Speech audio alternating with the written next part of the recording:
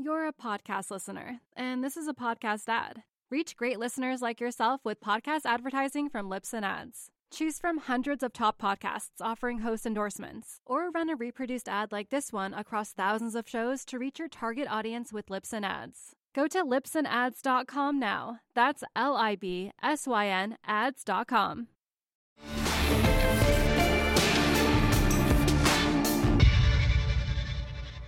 Hello, everyone. Welcome to the Real Vision podcast, where we cover finance, business, and the global economy.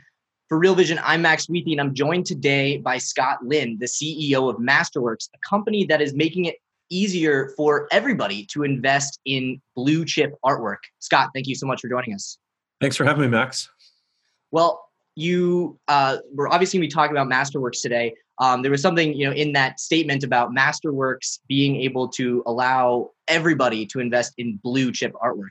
We've all probably heard about blue chip stocks here in the Real Vision audience, but what makes a piece of artwork blue chip? Yeah, so blue chip is really a term that we've coined to help, typical investors kind of understand the art market. So when we say blue chip, we really refer to art created by the top 100 artists in terms of transaction volume. So these are household name artists like Picasso, Basquiat, Warhol, etc.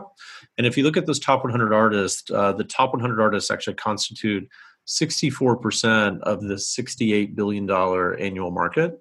So it's very highly concentrated within the blue chip segment. Okay. Well, I may have gotten ahead of myself a little bit there. Why don't we go back and talk about Masterworks? I know you guys have been around since 2017. Can we talk a little bit about the origin story of Masterworks, how you got into this idea, and where you guys are today? Yeah, completely. So, I guess my background is I've been starting technology companies for the past 20 years or so. Saying that makes me seem older than I feel, but yeah, for the past 20 years, and then also collecting art at about the same time. So I bought my first piece of art when I was 19 years old, my first good painting, and I was collecting kind of in the mid to late 90s, and then continued collecting thereafter. And I would say the art market's changed a lot in the past 20 years, but the one thing I've realized and the one thing I've appreciated is the asset class is super interesting, right? Like if you look at the asset class, at least in that blue chip segment that we referred to, it's historically outperformed the S&P. Masterworks did the first correlation study between art and other asset classes with Citigroup last year, and we concluded that art's effectively an uncorrelated asset class. So we believe it has a role in every portfolio. But historically, the only way that people can invest in it is if they have millions of dollars to buy a painting. So it's not really accessible to honestly 99.9% of the world. So that was really the genesis behind Masterworks. How do we take this outperforming uncorrelated asset class and make it investable by anyone? Yeah, and so how do you go about doing that? Having been on your website, it looks like you're selling shares of different works. So how does a work end up at Masterworks? Does somebody sell you a whole painting? Is somebody partnering with you to sell shares and they still own percentages of it? Is it some combination of that? How does an artwork, a piece of work get broken up into shares?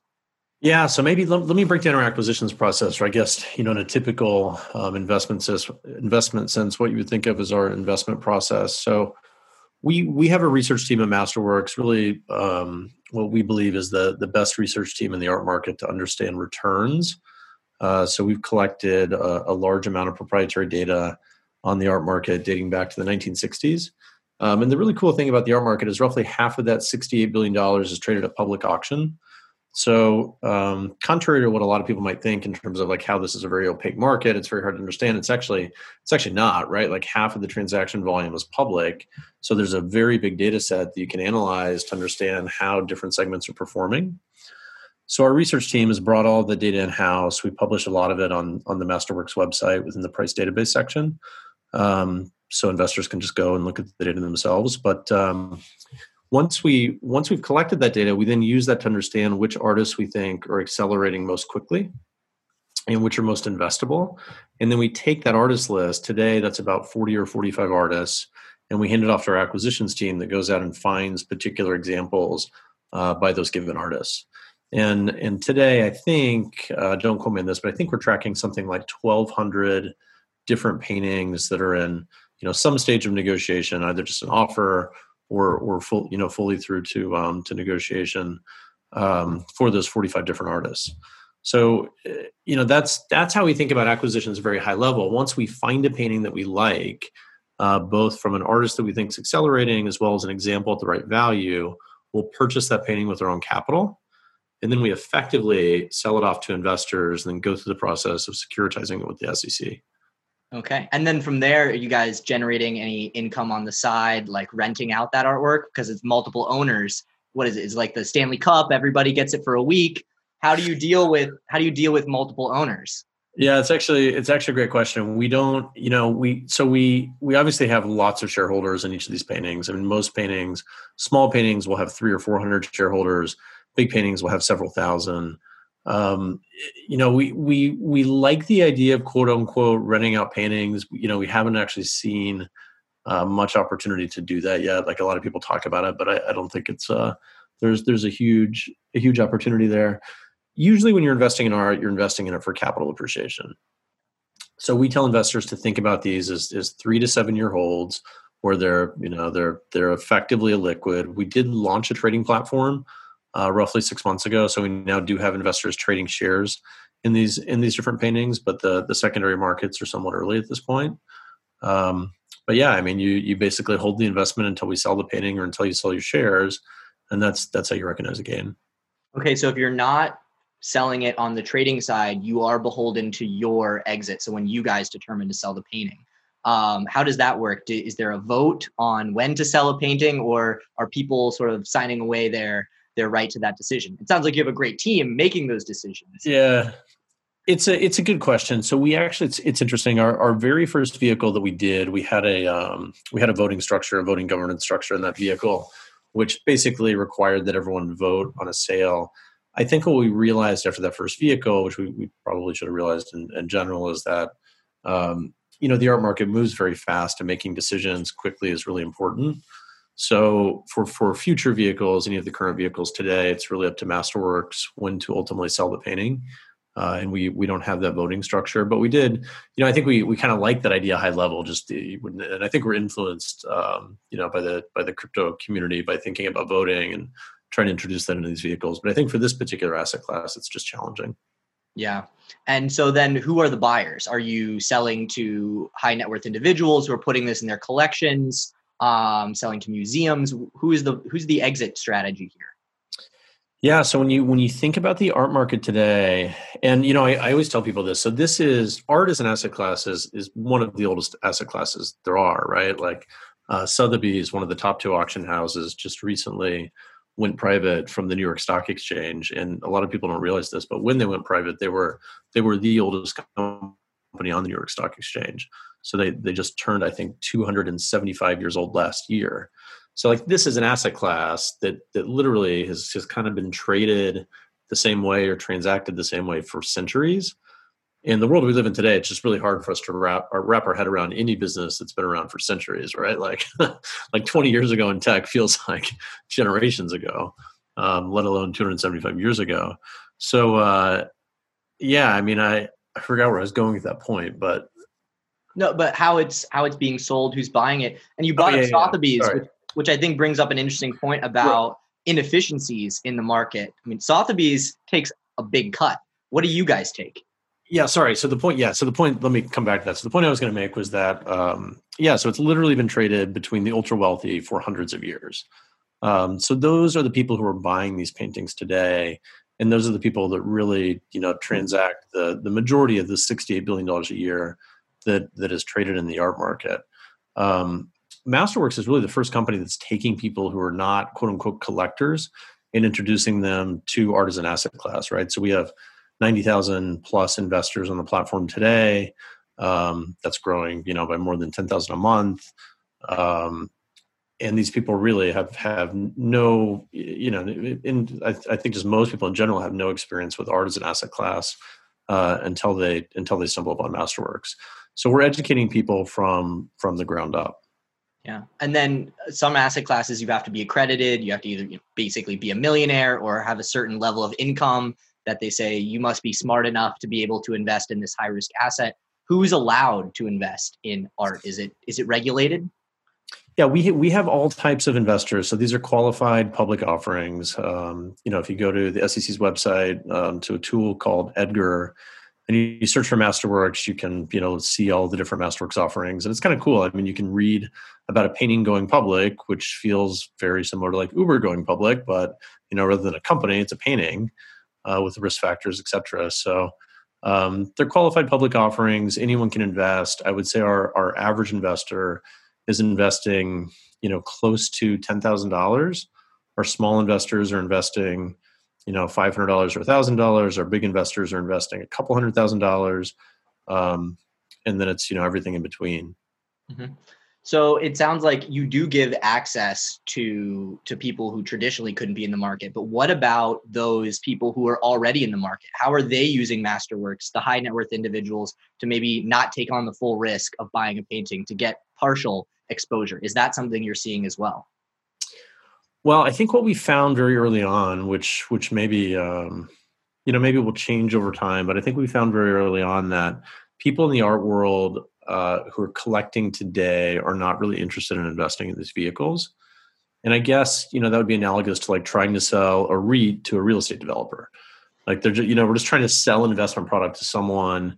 If they're a collector already, even if they're not a great collector, as long as they self-identify as being a collector, I think they just think they can do it better than we can. And that's probably true of any asset class, right? So we've seen most of our traction with people who are not collectors. Okay. And then if let's say you are somebody who listens to this podcast and you're excited about it, besides going to Masterworks, how do you find out about investing in the art market? You said it's not opaque and there's good information out there. You can see the public sales, but what are some of the resources people can look at? Are there any books that you read in your beginning in collecting to get you into this? Yeah, so I mentioned, I've been collecting for 20 years and the art market's changed very dramatically throughout that period of time. And the one thing that's changed, maybe stating the obvious, is the internet, right? So in the mid 90s, there weren't really websites that you could go to check auction sales within the art market. So you would be interested in buying a Picasso and you would go to a dealer and you would say, hey, dealer, what's this Picasso worth? And he would tell you a number that's 300% what it's worth, right? And then you would have to go to an appraisal firm. But it was very, very difficult to actually figure out what was something worth. Today, it's very different. You have websites like ArtNet and ArtPrice. We slightly prefer ArtPrice over ArtNet. And, you go to those websites, you search by artist, and you can see every single public auction sale that's happened around the world for the past several decades. So I think just the ability to have access to that data is a game changer. Yeah. So you talked about capital appreciation and it being an uncorrelated asset. Having read some of your information on your website, it does seem to be correlated to one thing, and that is the purchasing power of high net worth individuals. Can you talk to us about why you think that the art market will continue to be in this long-term bullish trend? And it's basically a trade on income inequality. Well, I wouldn't say it's only a trade on income inequality, although that's definitely a defining factor, right? So there's no question that we believe that art prices are correlated to the growing top 1%, which, we can talk about risks related to that as well. So I think that's one thing that drives art prices. The second thing that drives art prices, which is really critical to understand, is art's probably the only asset class where you have a continuously decreasing supply. So an artist, I use this example all the time, but an artist named Jackson Pollock painted all of these drip paintings in his life, right? And many of your listeners are probably familiar with Jackson Pollock. So I personally own 2 different Pollocks, so I know Pollock's market very well. So there's 23 Pollock drip paintings, I think, left in private collections. Most of those paintings are B or C examples. I think there's 1 or 2 that are probably A examples. But for the B or C example ones, they're still selling for $30 million. And the reason they're selling for $30 million is because every single other Pollock has been donated to a museum or institution and they're out of circulation. So the dynamic that happens when an artist dies is they stop producing work, collectors buy their paintings, or they've already bought their paintings, then they slowly start donating them over time. So you have a continuously shrinking supply until there's nothing else left. And today, when someone decides to own a Jackson Pollock, those 23 paintings are what you have to choose from if they're for sale. So that's a really unique characteristic of the asset class. And I don't think there's any other asset class that's like that. Fine wine. Fine wine. There you go. Yeah, that's a good one. Yeah. Yeah, fine wine. Well, no, because it brings up a question though about I don't know if you've seen that documentary on Netflix, Sour Grapes, with the guy who was the forger. And then one of my favorite films of all time is Orson Welles' film from the 70s, F for Fake, where he goes through this famous art forger. I'm sure that's something that you want to stay away from. You have authenticators. How do you go about making sure that all of these works are authentic? Yeah, it's a great question. So I'm actually on the board of this nonprofit called the International Foundation for Art Research, and it's the leading nonprofit that focuses on authenticity. So I know way too much about this topic. What I would say very generally is art at the high end of the market, with a handful of exceptions, is generally does not have authenticity problems, right? If you're buying a $10 million painting, usually that painting has been to many museums, it's been exhibited, it's in lots of books. There's a long trail of kind of provenance and exhibition history. So you tend to see most fakes at the low end of the market. Call it paintings, or even the print market, where prints are less than a couple $1,000s. Like Salvador Dali is probably one of the most faked artists there are, because all of his prints are just commonly faked, and he has the signature, which looks like a triangle. So it's it's a pretty easy signature to fake as well. So yeah, I mean, it's very difficult at the lower end of the market to kind of understand what is real and what's not real, and it's not cost effective to frankly go through the process of understanding whether or not something's real. So it's much more problematic. But in the segment that we're playing out, which is kind of this $1 to $10 million painting segment, there's not really that much in question. Mm-hmm. And what about art outside of the painting segment? Do you have any sculpture, or now what constitutes art is a very broad definition. Yeah, we don't. So when we focus, I guess, on what we think is most investment grade, paintings tend to appreciate the most. Prints and drawings generally don't appreciate. There's some exceptions there. Sculpture is important depending on the artist. So you take an artist like Giacometti, who's well known for sculpture. Obviously his sculpture is important, but to date we've really only bought paintings. At some point we may buy sculpture, but so far it's really only been paintings. And does that have to do with displayability? That it's just that much easier to hang a painting on the wall?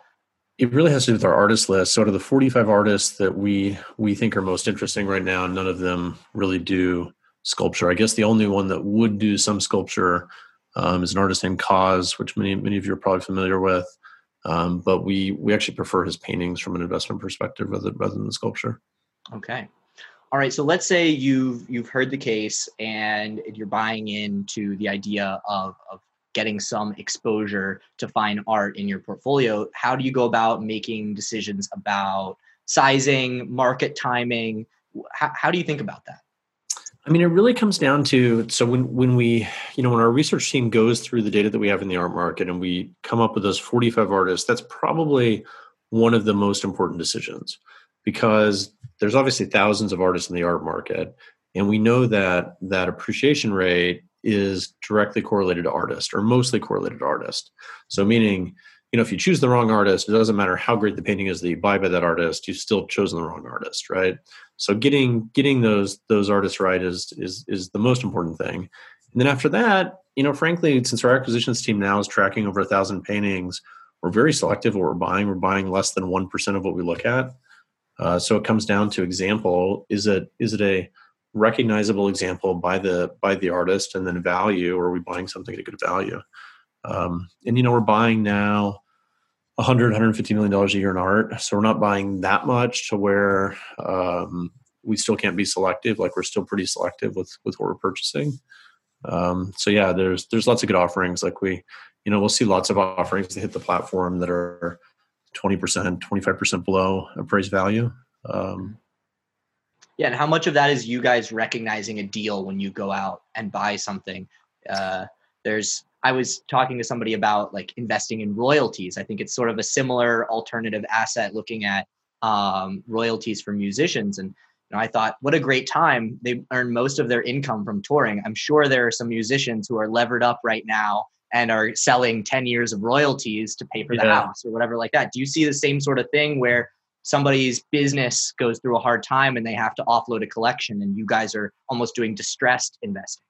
Yeah, so there's two answers to that. So the first answer is that from an individual collector perspective, we're not really seeing it. I mentioned earlier in the podcast that we had this project where we did a correlation study, the first one ever on art as an asset class, with Citigroup, and compared art to other asset classes about a year and a half ago now. And we concluded in that study that art was uncorrelated, right? So we said, if you look at the dot-com boom in 2000, art prices increased. If you look at 08, 09, it was most closely correlated to public equities at a correlation factor of 0.4. 2016, the art market decreased, public equities increased. Ta-da, it's an uncorrelated asset class. And they published this report, and then Corona hit. so then we're like, I hope we were right. And sure enough, Corona happened in June. We saw 22 artists set records. Prices continued to increase dramatically. Volume went down just because there weren't as many auctions happening, but prices definitely did not. So we haven't seen sort of that probably really even that top 1/10 of 1% segment of the population selling. For sellers, I guess, in this environment.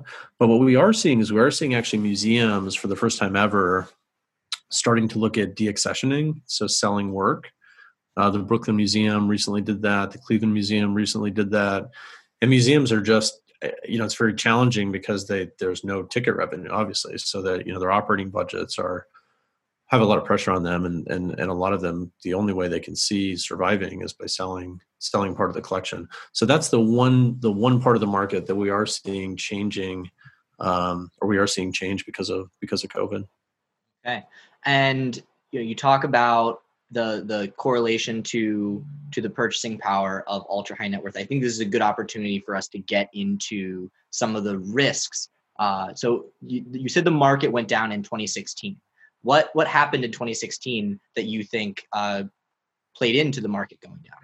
Yeah, so we don't know, but our hypothesis is that Brexit happened and capital controls in China happened. So we think those two things led to our prices decreasing. And I would honestly probably say capital controls in China more so than Brexit. So the ability to get money out of China. We've seen a huge run up over the past 10 years in the art market with the Chinese, and Hong Kong in particular has become kind of one of the global centers of the art market. And I think China now, broadly speaking, is something like 25% of the art market, which is basically the same as the US. Mm-hmm. So they're definitely a huge player. What are the risks, and how could art prices decrease in the future? I think it's whatever the risks are to the top 1%, because supply, the dynamic of supply decreasing is not going to change. That's always going to be there. But I do think things like wealth taxes in New York City right now, there's a proposed billionaire tax. I think that some of those changes could certainly hurt the art market. Now, those really need to happen on a global basis, not really a U.S. basis. It's easy for us in the U.S. to always kind of think of our own world here, but the U.S. is only 25% of the art market. So globally, U.S., Western Europe, China primarily, constitute the majority of the art market. Yeah, and did China, as that seemed to be probably over the last few decades, probably a new market coming in, did they change the tastes of what was hot, or did they sort of follow trend for what was happening in the West? Yeah, it's really interesting. So when China first started emerging, a lot of people expected, I think, wealthy Chinese to buy their own history. And what we found is they just were uninterested in it. So they really did focus on Western art, and substantially fueled the growth in a lot of Western art. So, the Chinese really haven't been, I think there's exceptions to that. Like I'm not that familiar with sort of the decorative arts markets. things like Vases, et cetera. But I think they have been pretty influential with Western art and have generally ignored a lot of their own art. Okay.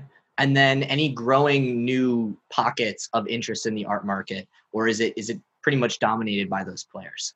I think it's dominated by those players. I mean, we saw Russia become a big part of the art market for a period of time. I think that was probably, a handful of oligarchs, to be honest. Call it 50 oligarchs or something like that probably substantially moved the market. We don't see that much activity from Russia in today's world.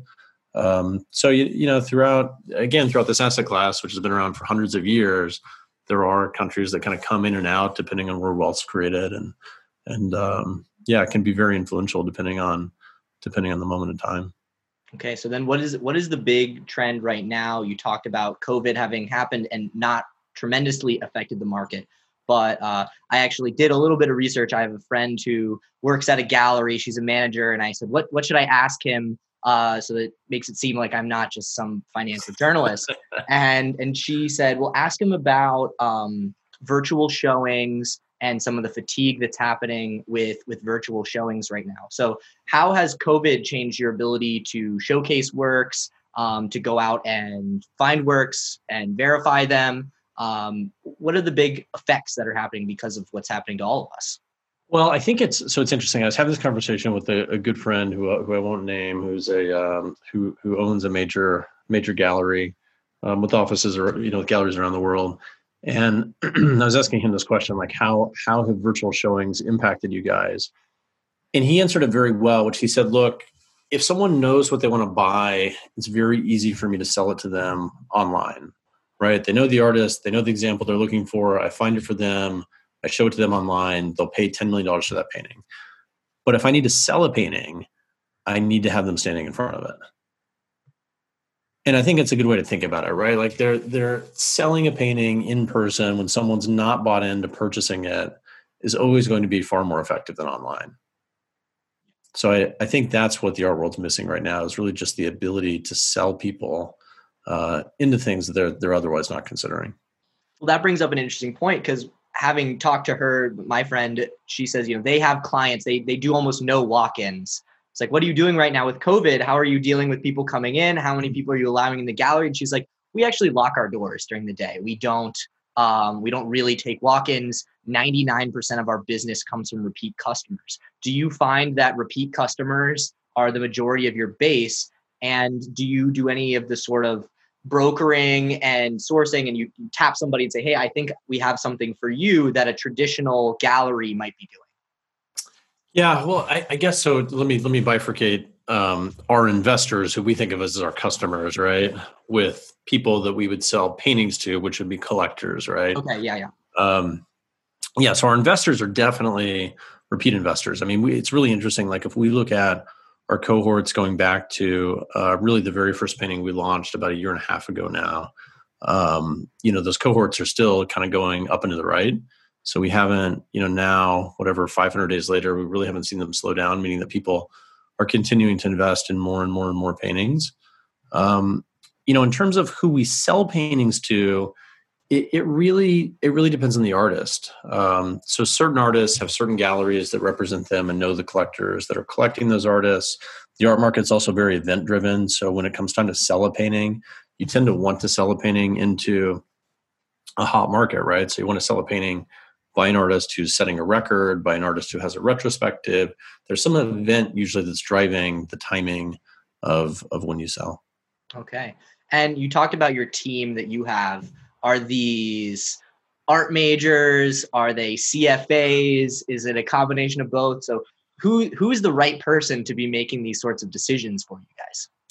Yeah, so we have 45 people in Masterworks. I mean, obviously, I said I've been collecting for 20 years. I have a top 100 collection in the U.S. Know the art market very well. Have assembled, I guess, a research team that has kind of art market experience from a data perspective, which is hard to find. Have assembled an acquisitions team, which primarily has auction house experience, transactional experience, and then really the kind of the finance people, the sales people on our membership team, and the technology people to build the platform. So we're really kind of, we're sort of doing everything ourselves, right? We're building the website, marketing, running marketing to drive investors to the website to raise capital. We're doing all of our legal work in-house now. And a lot of it's just, the cadence of our offerings is doing one offering now about every 10 days. So we've pretty much insourced everything at this point. Mm-hmm. But yeah, I mean, we have a gallery in Soho, a room in West Broadway. So if anyone ever who's listening wants to swing by and see paintings or see the operation, that's where the team is. Okay. Well, I'm in Nolita, just down the road. So maybe I'll swing by one of these days. But I wanted to talk about the trading, because that seems to be something new that you guys have done. Yeah. Can you talk to me about volumes there, the size of transactions that's happening in trading? Are people day trading these paintings, or are they just, how is that working? Yes, and yes. So it's all over the map right now. So we launched the secondary markets, I think about 6 months ago, maybe even slightly less than 6 months ago. And we put paintings on the secondary market 90 days after they close, which is a regulatory requirement. And yeah, we're seeing people buy shares to speculate on future value. We're seeing people sell shares. We're definitely seeing more activity than I think we thought we would see. Version 1 of the trading platform is relatively simple and fairly straightforward. So we weren't quite sure how much engagement there would be, but there's definitely been a ton of engagement. So, I think when we think about goals for liquidity long term, we'd like to get to 50% of NAV or more trading every single year. I think we're at about a third of that now. So we haven't put that much effort into it. It's growing quickly. I'm pretty confident it'll get there. But it's really important to us because when we think about the asset class, inherently it's illiquid. So anything we can do to create more liquidity will just bring more investors into it.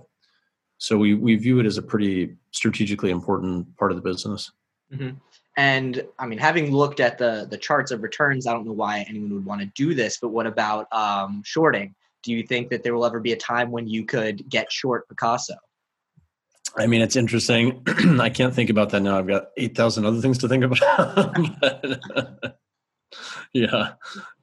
I mean, you can definitely see that world, right? There needs to be lots of liquidity. We get asked about ETFs a lot. Could you ever, do an ETF? I think we need a lot more liquidity than what we have today. But all of those things are interesting down the road. Okay, very cool.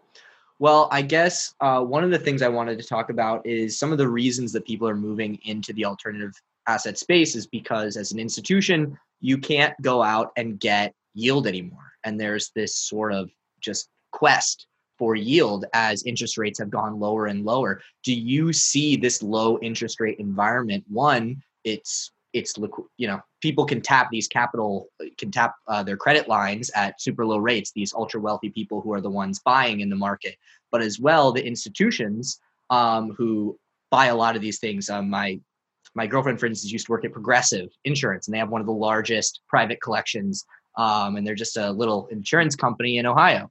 And so I have to wonder how that has affected you guys, and do you pay attention to those sorts of macro factors which are driving asset allocation decisions from these big institutions?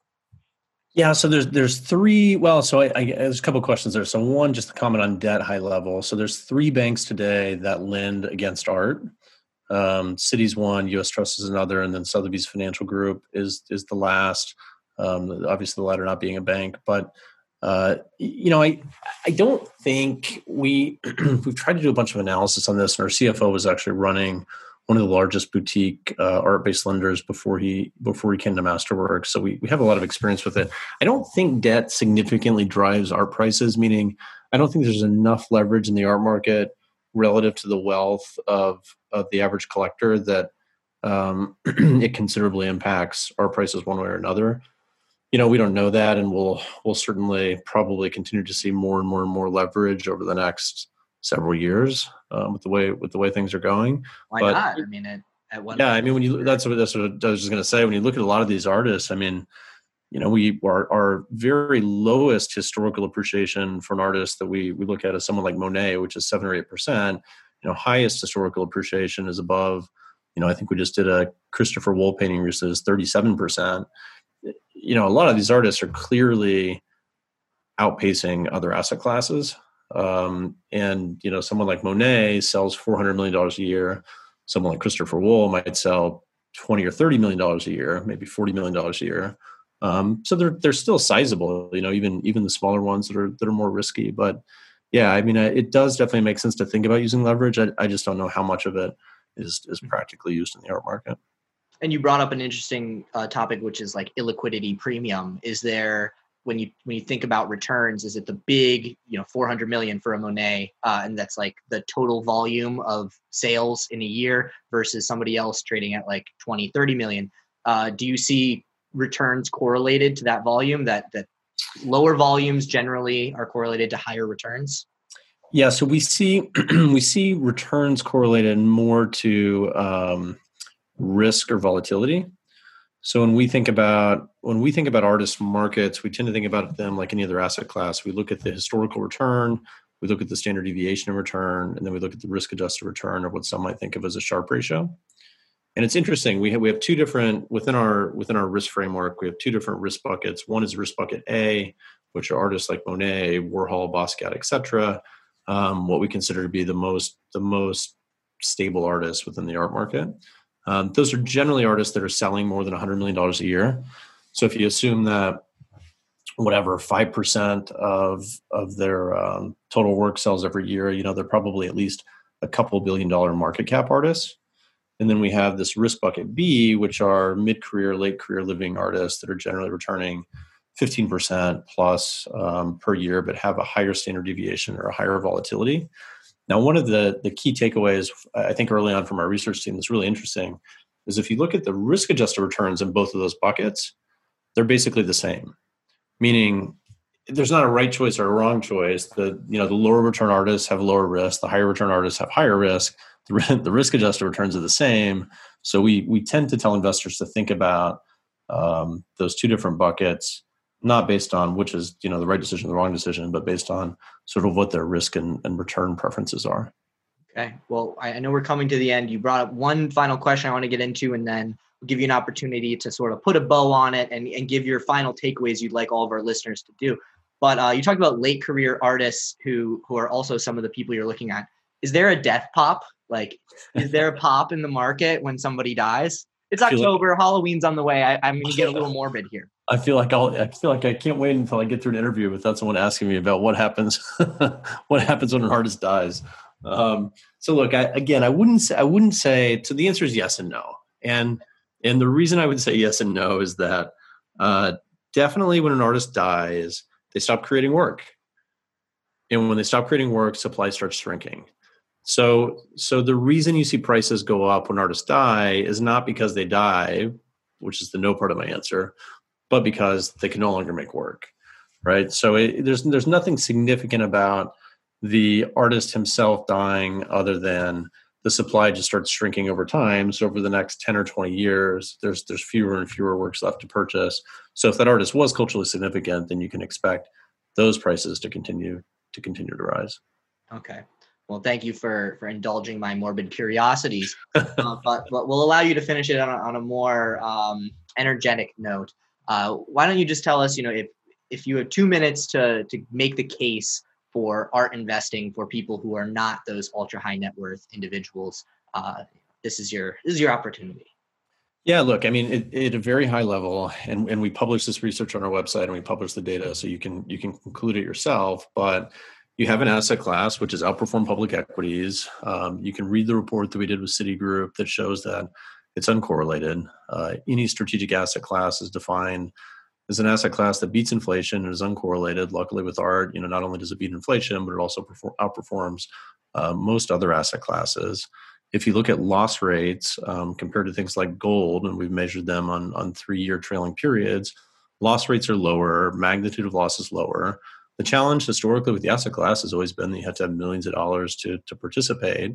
I think Masterworks has changed that. So we do believe in a world where everyone should have some allocation to art. And today for us, that means, we have the masterworks.io website where you can go and invest in these paintings.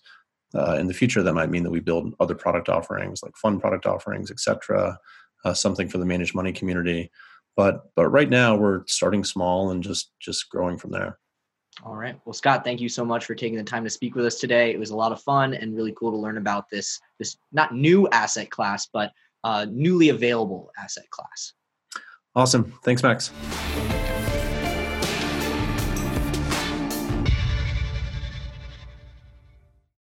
You're a podcast listener, and this is a podcast ad. Reach great listeners like yourself with podcast advertising from Libsyn Ads. Choose from hundreds of top podcasts offering host endorsements, or run a reproduced ad like this one across thousands of shows to reach your target audience with Libsyn Ads. Go to libsynads.com now. That's LIBSYN ads.com.